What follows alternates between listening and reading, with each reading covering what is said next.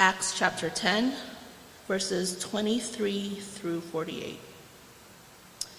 The next day he rose and went away with them, and some of the brothers from Joppa accompanied him. And on the following day they entered Caesarea. Cornelius was expecting them and had called together his relatives and close friends. When Peter entered, Cornelius met him and fell down at his feet and worshipped him. But Peter lifted him up, saying, "Stand up, I too am a man." And as he talked with him, he went in and found many persons gathered. And he said to them, "You yourselves know how unlawful it is for a Jew to associate with or to visit anyone of another nation. But God has shown me that I should not call any person common or unclean. So when I was sent for, I came without objection. I asked then why you sent for me. And Cornelius said, 4 days ago, about this hour, I was praying in my house at the 9th hour, and behold, a man stood before me in bright clothing and said, 'Cornelius, your prayer has been heard, and your alms have been remembered before God. Send therefore to Joppa and ask for Simon, who is called Peter. He is lodging in the house of Simon, a tanner by the sea.' So I sent for you at once, and you have been kind enough to come. Now therefore we are all here in the presence of God to hear all that you have been commanded by the Lord." So Peter opened his mouth and said, "Truly I understand that God shows no partiality, but in every nation everyone who fears him and does what is right is acceptable to him. As for the word that he sent to Israel, preaching good news of peace through Jesus Christ, he is Lord of all. You yourselves know what happened throughout all Judea, beginning with Galilee after the baptism that John proclaimed, how God anointed Jesus of Nazareth with the Holy Spirit and with power. He went about doing good and healing all who were oppressed by the devil, for God was with him. And we are witness of all that he did both in the country of the Jews and in Jerusalem. Then put him to death by hanging him on a tree. But God raised him on the 3rd day and made him to appear, not to all the people, but to us who have been chosen by God as witnesses, who ate and drank with him after he rose from the dead. And he commanded us to preach to the people and to testify that he is the one appointed by God to be judge of the living and the dead. To him all the prophets bear witness that everyone who believes in him receives forgiveness of sins through his name." While Peter was saying all these things, the Holy Spirit fell on all who heard the word. The believers from among the circumcised who had come with Peter were amazed, because of the gift of the Holy Spirit was poured out even on the Gentiles. For they were hearing them speak in tongues and extolling God. Then Peter declared, "Can anyone withhold water for baptizing these people who have received the Holy Spirit just as we have?" And he commanded them to be baptized in the name of Jesus Christ. Then they asked him to remain for some days. This is the word of God. Nearly all of us carry a camera with us. Now, it's usually built into our phone, but most of us have it with us, so when people start to sing happy birthday, or when you bump into that friend, or when you get to the top of the mountain that you've been climbing, whatever the situation is, you can easily just access your phone and capture that moment. Now, the question is, when you do that, do you normally take a picture or do you take video? It's interesting, the technologies you can do either. And it's interesting to me to raise the question, why would you ever take a picture when you can take video? Because with a picture you have to be so precise. A video is more forgiving. A video includes things that photographs don't include. Sounds, motion, it's much more forgiving. It seems like you would typically want to capture video. Well, certainly in some places, some occasions, but actually a well-taken photograph can capture emotion, a mood, feeling, and allow your imagination to think about it. And a really good photograph is superior to a mediocre video where you're watching for 45 seconds and they keep saying, "Wait for it." And you just think, if I had that one good photo to engage, a photograph actually could be better in some situations. Baptism is kind of like a photograph. So in May and June, we're talking about 5 core practices at Emmanuel. Every church does them in some way. We just define them with clarity to make sure that we don't stray away from the basics. And one of those 5 is sacraments. And there are 2 sacraments, baptism and the Lord's Supper. Today we're going to talk about baptism, next week the Lord's Supper. But baptism is unique of all of the practices, reading the Bible, prayer, fellowship, mission, because it happens once. We say we believe in one baptism for the forgiveness of sins. Now, it happens once per person. There's an ongoing practice in the church, and so hopefully if you're a part of a church, you see baptisms with some regularity. Since September, we've had about 6. And so we don't do baptism once, but each individual is baptized once, and that means in our own experience, it's different than reading the Bible, which you should do frequently. We're praying. We're told pray without ceasing. But baptism is kind of a picture, and it's unique in that sense, and that uniqueness, for some of you, may have you feeling, how is it relevant? Because it happened and I may not even remember it. But actually, if you understand how it is a picture, that creates an opportunity for us to appreciate what being baptized can mean and offer in the Christian life. So today, as we look at the picture of what baptism is, I'm not going to say everything about baptism, but I want to draw out 3 elements of that picture, which is that we get a defined community, a cleansed body, and a spiritually alive people. Those are all parts of that picture. And so I'm going to begin by talking about a defined community. After all, baptism, we sometimes use the phrase, it's the entrance into the visible church. There's an invisible reality that God sees, but we're not God. But what we see is human beings showing up, and baptism is a way of bringing people. It's a sign of coming into the community.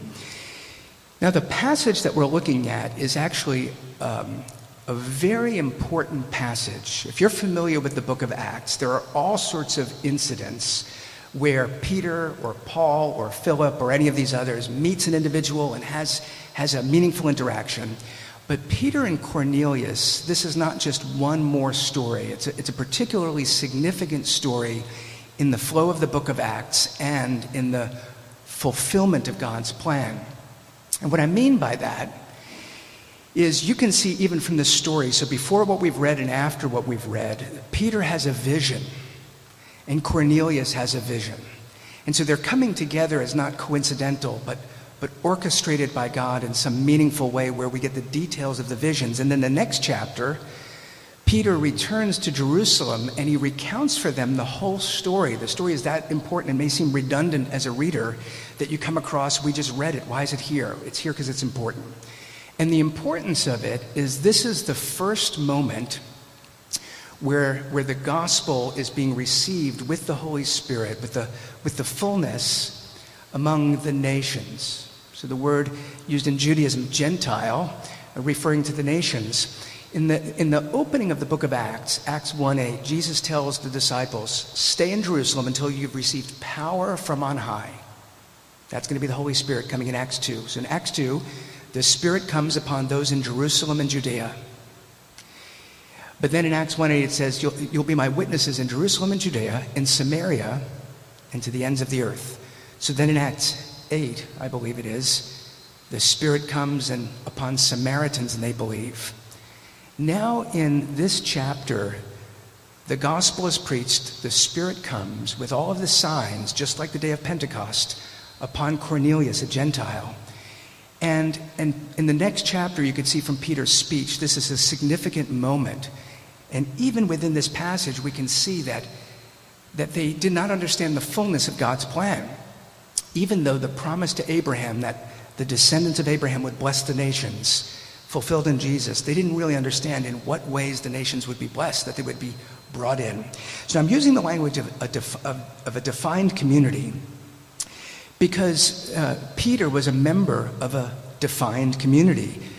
the first century Jewish community. So in verse 28, Peter says to those who are listening, he says, "You yourselves know it is unlawful for a Jew to associate with or visit anyone of another nation.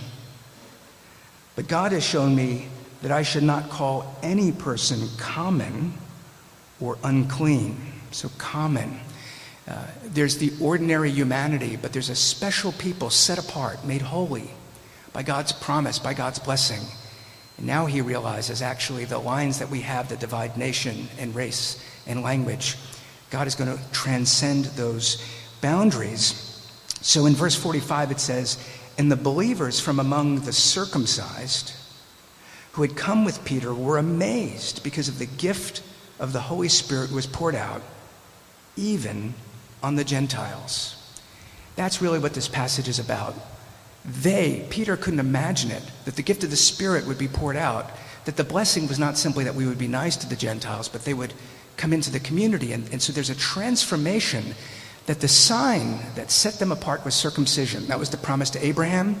And if you read in the New Testament in Romans 4, Abraham believed God and it was counted to him as righteousness.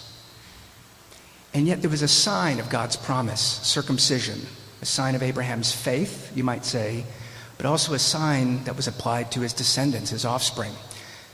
Circumcision is a bit of a peculiar sign. I'm grateful that our membership class does not require circumcision, or the church would be significantly smaller. So there's at least two aspects of circumcision. One is shedding blood, cutting skin. It's a bloody, painful sign.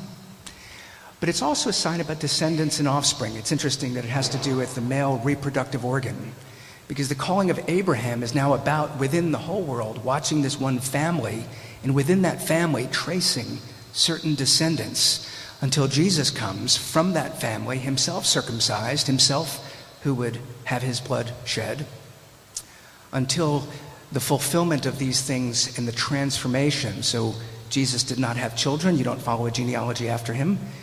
And we don't circumcise now, but circumcision, the promise and the sign of God's promise, is transformed into something that brings out the newness of the new covenant, baptism. You could see that connection if you read Colossians 2, for example. And yet the story is a distinctly Jewish story. In verse 36, as Peter recounts for them, he says, "As for the word he sent to Israel."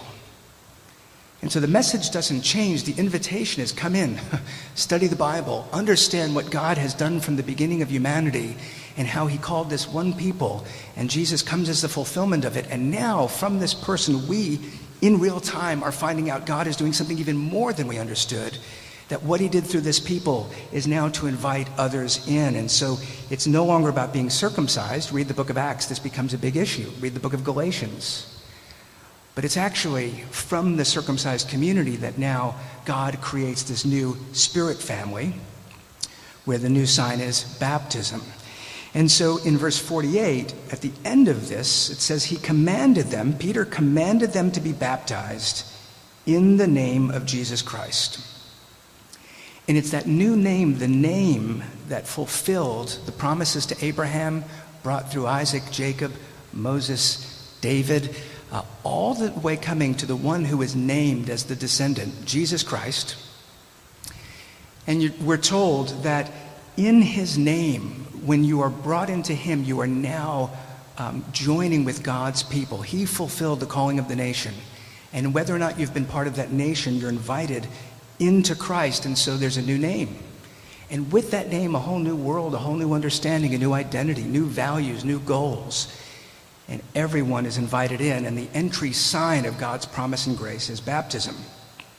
And so let me say two quick things here. One is that baptism is meant to be a somewhat public event for the church, because it signifies coming into this community, which is why we don't baptize personally or individually outside of exceptional circumstances, sort of the deathbed baptism or something. And by saying in the church, where it normally happens is within the walls of the church. That doesn't mean if your church is at a retreat, you can't be baptized in the lake. But I'm talking about God's assembled people. It's not just about me and what I want and what I do, but it's about a community where baptism is a sign of people being brought in and welcomed. It's a sign of his promise fulfilled through Christ that everyone is called to believe. And so the second thing I just want to pause and say at this moment is baptism then signifies something new. Being baptized into the name, the Christian who is baptized has a new identity. And it takes a lifelong to work that out. What does it mean to relearn who I am, how I understand the world? But that is where the church is meant to encourage one another. Let's understand that if we are now in Christ, part of his community, we're redefined, that has radical implications. And so, for instance, in Colossians 2, where it talks about a circumcision of the heart, that's the new covenant, Colossians, and the sign of baptism connected to it, Colossians 3 says, therefore put off the old way and put on the new way. So baptism is a one-time sign, but it's a sign that's meant to work itself out in the course of our lives as we realized in the name of Christ, I have a whole new understanding, a whole new hope. So the second thing I want to talk about is a cleansed body. So here I'm talking about us as individuals receiving the sign, but I'm continuing the theme because if baptism is into the name of Christ, the church is his body. And so the community is a cleansed body. But I want to say just a few things about baptism as a cleansing sign, washing the body. Water, that's how you baptize. We baptize with water in the name of the Father, Son, and Holy Spirit. If that happens, it's valid, even if it should be by an ordained minister, and it's not, or whatever exceptions people make. But if you were baptized with sand, you haven't been baptized. So we would use water. Water is the sign given to us. And it's an important sign. Water is needed in the body. Human beings are roughly 60% water. But water is needed outside of the body to clean us. And therefore a sign about entry into a new body and the cleansing of the body you have is significant. And so in verse 28, Peter talking to them says, God has shown me that I should not call any person common or unclean. Now, unclean is not just about dirt as we think of it, but it's a way of categorizing these boundaries and certain limitations God has for his own people. That's a broader subject, but it's relevant here in terms of the sign that Peter is realizing, I thought these people were unclean, and yet God's Spirit has worked among them. So they're now part of this new community. And therefore, baptism does become important in this. So the concept of unclean, that's a religious term. Certainly within the Bible and Judaism, it's a term that's there.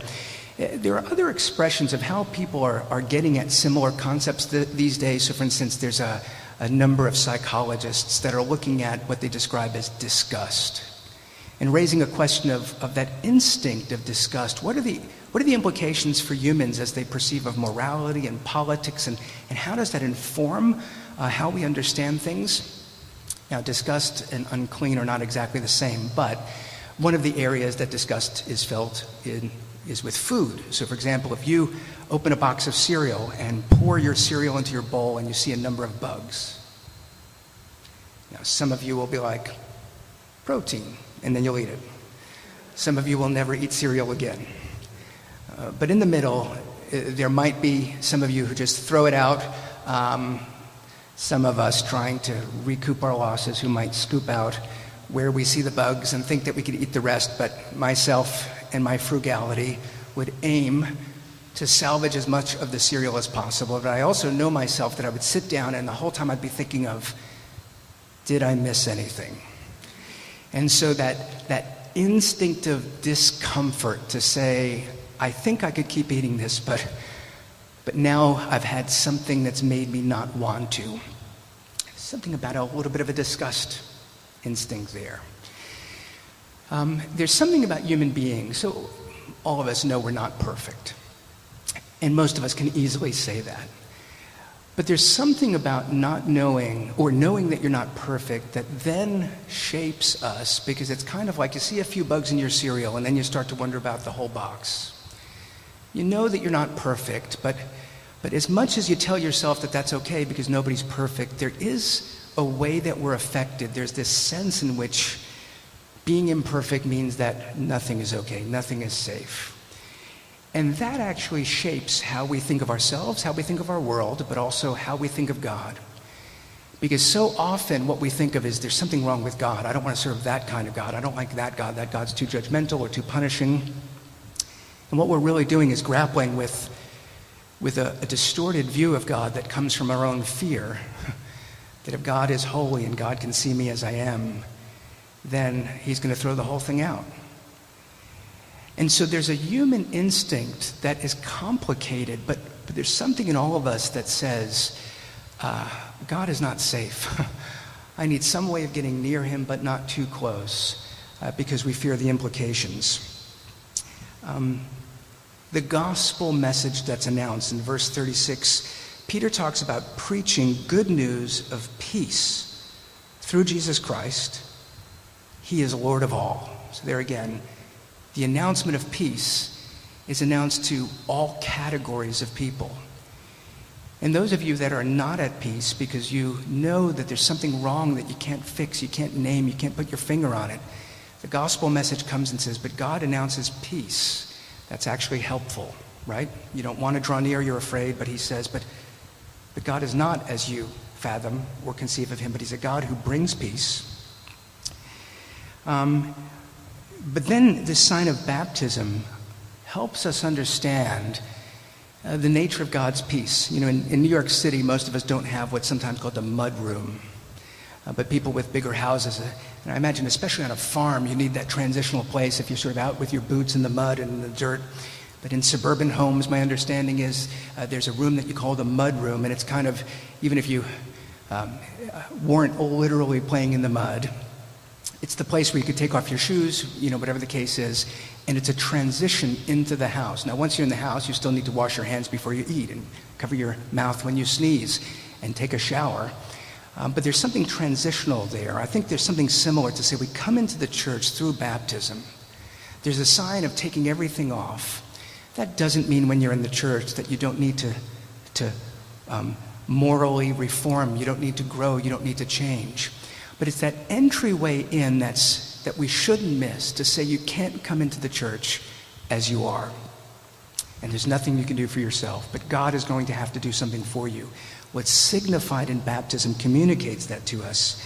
So in verses 37 and 38, it says, as Peter recounts the story of Israel, he says, beginning with the baptism that John proclaimed, so John the Baptist was a prophet, beginning with the baptism that John proclaimed, how God anointed Jesus of Nazareth with the Holy Spirit and with power. So if you go back to the Gospels, there's John wondering, why is Jesus coming to be baptized? Because baptism is a sign of repentance. It's a sign of God's people who strayed and are unclean and are called to return, but they need some initiatory rite to signify that they're ready to come back. Why is Jesus being baptized? Well, here it says, to anoint him with the Holy Spirit and with power.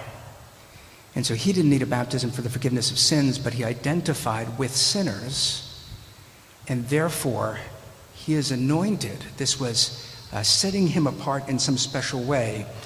So then Peter ends that portion in verse 43 saying, to him, being Jesus, all the prophets bear witness that everyone who believes in him receives forgiveness of sins through his name. So all of the prophets up until John were very aware people had a problem with sin, and we need some sign that readies us. But Jesus being baptized on our behalf to identify with us was a sign that God was going to do something more profound. You know, it's easy to have it become common to say Christianity is a message about forgiveness. And sometimes we could do these complicated things to not face and deal with what's going on, that forgiveness doesn't sound relevant.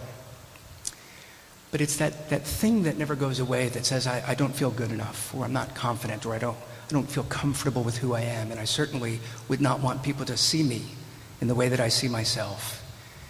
The announcement of forgiveness says not only does God announce peace, but he makes peace possible by doing something to make it so that you can come near to him. You could have a place among his people, and he makes forgiveness possible. And there's a sign that says, maybe you are unclean, but you could come in among his people, and what he has done will clean you. And so in verse 47, Peter's question, can anyone withhold water? So he's announced the good news, the spiritual reality. It's not that the outward sign on its own saves you apart from grace or faith. But we need that outward sign to picture that God has fulfilled his plans and purposes, and he invites us in, and we're not ready as we are, but he will make us ready. Jesus has done something to forgive, to cleanse, to announce peace. And so we're invited in, and it's kind of like a vacation photo, a good photo. Vacation is a great opportunity, and yet vacation is rarely fully wonderful, and especially the more ambitious you are for vacation. So you go to another place where traveling there is complicated. The TSA, handing your liquids over, having your scissors confiscated, switching flights, missing a flight, getting into a time zone, and then you show up, and they're the people who are now exhausted from long travel. You're in a different time zone, so your system is off, and so your glycemic index is a little bit off in terms of your blood sugar, and now everyone who had agreed that they wanted to do this is in great disagreement on what to do at that moment. And so vacation turns into turning against one another. And yet we still do it, we still go, because there are these moments, then you sit down for a meal and instantly you eat and you take a photo of that great meal and everyone feels better because you didn't hate each other, you were just hungry. And then you go on that hike that seemed like a good idea by the influencer on Instagram, but they didn't talk about the heat and the mosquitoes. But then you get to the top of the mountain and you take that photo and you realize, boy, this was costly, but it was worth it. 2 years later, you look back and you see the photo, and you're not remembering the airport in Holland. You're remembering that great meal, and that picture is important for us, that picture of God's grace that comes instantaneously because God says, come and you will receive peace and you will have healing and you will grow. And then he sends you back into the world and you're like, I am still not good enough. I'm confused. I'm angry. I'm frustrated. I don't like other Christians. I don't like non-Christians. This whole thing is hard. And then you come to church and somebody's baptized and there's a picture that in this moment God is showing you. But there's forgiveness. There's cleansing, there's new life, there's peace. There is something worth striving for. And so Paul, as he writes to the Corinthian church were a messy church. They were having a tough time getting it together. And he writes to encourage them. And first he wants to warn them. So in 1 Corinthians 6, verse 9, he says, do you not know that the unrighteous will not inherit the kingdom of God? And then he goes on to give examples of unrighteousness. That's pretty severe. But he's writing to people who believe but are not living up to their beliefs. So in verse 11 he says, and such were some of you, but you were washed, you were sanctified, you were justified in the name of the Lord Jesus Christ and by the Spirit of our God. And these things hang together, the Spirit, justification and sanctification, the name of Jesus. But our being washed as a sign is important to remind us to say, yeah, you were not good enough. You didn't earn anything, but God in his grace brought you in, and he's the one who's taking care of the charges against you and your guilty conscience. He's the one who's training and fixing you.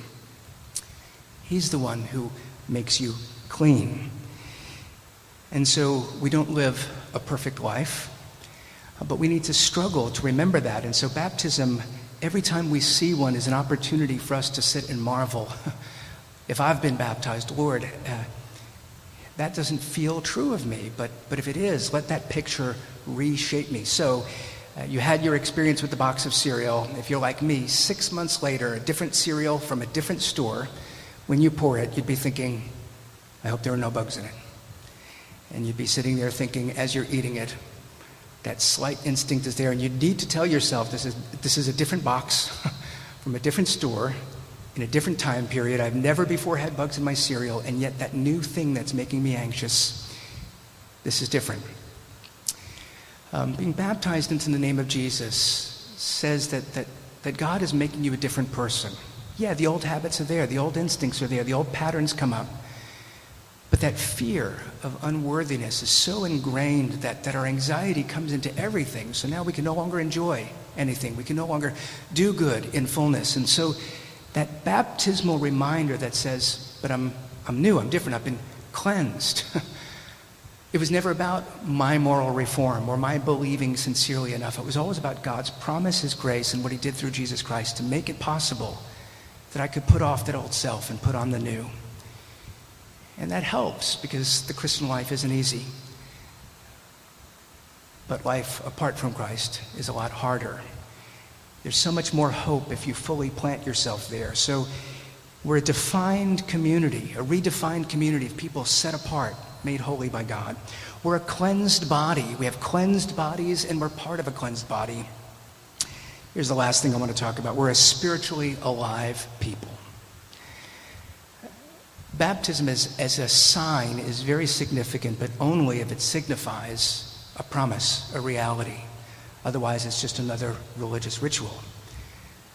But if the gospel is real, if Jesus really came and accomplished these things, baptism is not just a religious ritual, but it's something, when done by faith, pictures for us this forgiving, peacemaking action of Jesus Christ on our behalf. In the Westminster Larger Catechism, question 163, that's part of the theological standards of a Presbyterian church, describes baptism as having two aspects, an outward and sensible sign, senses being we see it, we feel it, you could hear it if it's happening to you. And secondly, an inward and spiritual grace. If you go through Calvin back to Augustine, you can see throughout the church history that idea of this outward sign and an inward spiritual reality of God's grace. It's that inward reality that is striking Peter and his friends to say God actually worked in their midst in a profound way. So in verse 44 it says, while Peter was saying these things, the Holy Spirit fell on all who heard the word. And that's what always accompanies these 5 practices we have, is a spiritual reality. When we read and preach the word, it's just words, unless God empowers it. But God does. He brings life through his word. And here he is in the preaching, the Spirit falls. And in verse 46 it says, for they were hearing them speaking in tongues and extolling God. Now, why is that important and why is that worth mentioning? Because in Acts 2, the sign that the Spirit had come as the new covenant fulfillment had at least 2 manifestations. These scattered Jews throughout the region had come for a festival, and now they're speaking in tongues. They're speaking in languages from their different areas, and they're extolling God. The fact that the Spirit comes in this preaching to Cornelius, what's being communicated in the book of Acts is it's the ripples of Pentecost. What God did by pouring out the Spirit on his own called elect people, he's now doing to the Samaritans. And now he's doing to the nations. And so this is a defining moment. It's not every individual moment that when you believe, you're baptized with the Spirit, you speak in tongues, you extol God. That's not what this is presenting. It's presenting that God's Spirit will only, or I should say, you will only believe the gospel. It will only be life-giving if God's Spirit is at work. And now it's available to all nations, all people. And that's where they marvel, verse 45, that the gift of the Holy Spirit was poured out even on the Gentiles. And that's the picture of baptism. So look, there are different ways to baptize. In the Old Testament, they would sprinkle blood on things, and so some people baptize by sprinkling. There are a lot of people that see how Paul talks about baptism signifies our uniting with Christ. It's a union with his death and his resurrection. So some say that going underwater and coming out pictures that burial and resurrection. That's a very appropriate sign. But baptism signifying the pouring out of the Spirit, that's the reality. It's the Spirit of God that applies the work of Jesus Christ, unites us to him. By pouring that out, that's how we're cleansed. That's how we're forgiven. That's how we're at peace. The inward reality is the work of God's Spirit.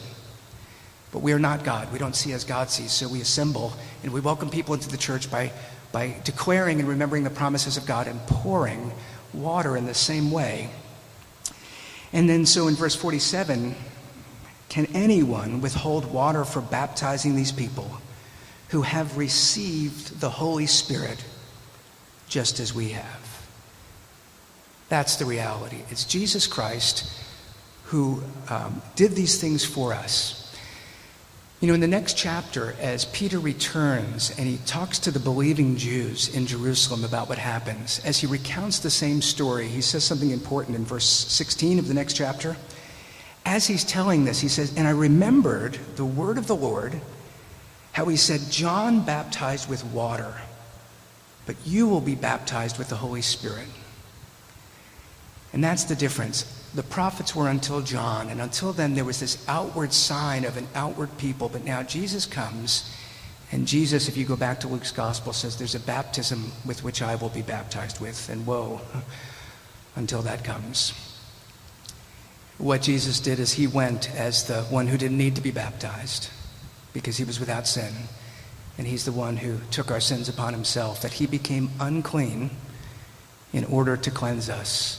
That he went through a baptism of judgment and fire so that a baptism of the Spirit with signs of fire that don't consume and burn up would come among a people to make them clean, to bring peace with God. That God's plan and purposes is that while we sinned, Christ suffered. And while we didn't deserve it, God gave us new life.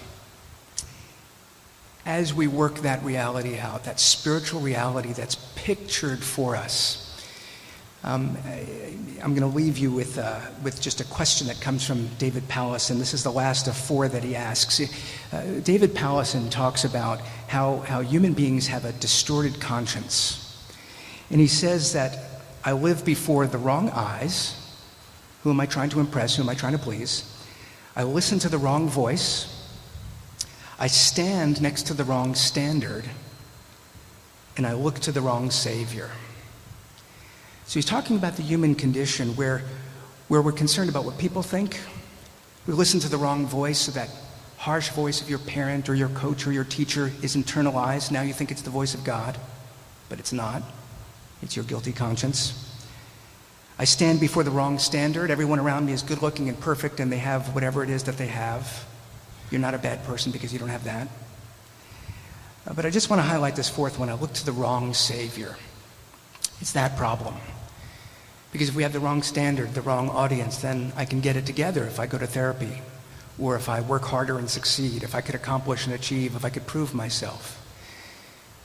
And what we're told is that's going to lead to nothing but more discouragement, more ruin. There's something that's been done for you. The voice of God says, listen, understand what God sees. Hear his voice as he announces peace. Look at his standard, that even though you fall short of it, Jesus Christ fulfilled it on your behalf. And now look to the right Savior. And this is why baptism is important, because we always get caught up thinking, if I could just get my life together, if only somebody could help me, if there was only an expert. And look, we're human beings. We need to help each other. But there's one Savior. There's only one person who can make you clean. There's only one person who brings peace with God. And we're told that that glorious person took a baptism for us so that we would have a baptism that signifies a whole new life and identity. And so as you struggle, remember your baptism if you've been baptized. If you've not, remember you are invited to receive baptism. We are clean because God makes us clean. We are spiritually alive because God sends his Spirit. We have peace because God is a God of peace. We need something that keeps that clear before us, so I would encourage you. There are other resources, but remember to keep that clear before you. You are clean because of the work of Jesus Christ and the announcement of good news. That means you can live differently, so this week let's go as a baptized people and work that out. Let me pray for us.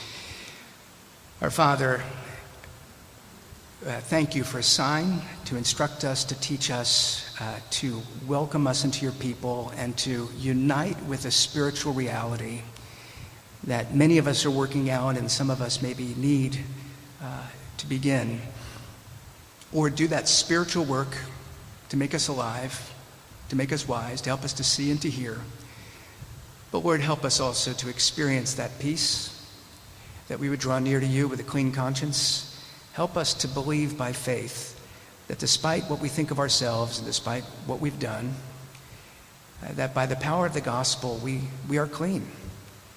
And may that provide rest for our souls this week and the possibility that with freedom we could live differently. Lord, do that work in our midst. Remind us of the work that you did and apply it to our lives as we go back into the world today. We pray in Jesus' name. Amen.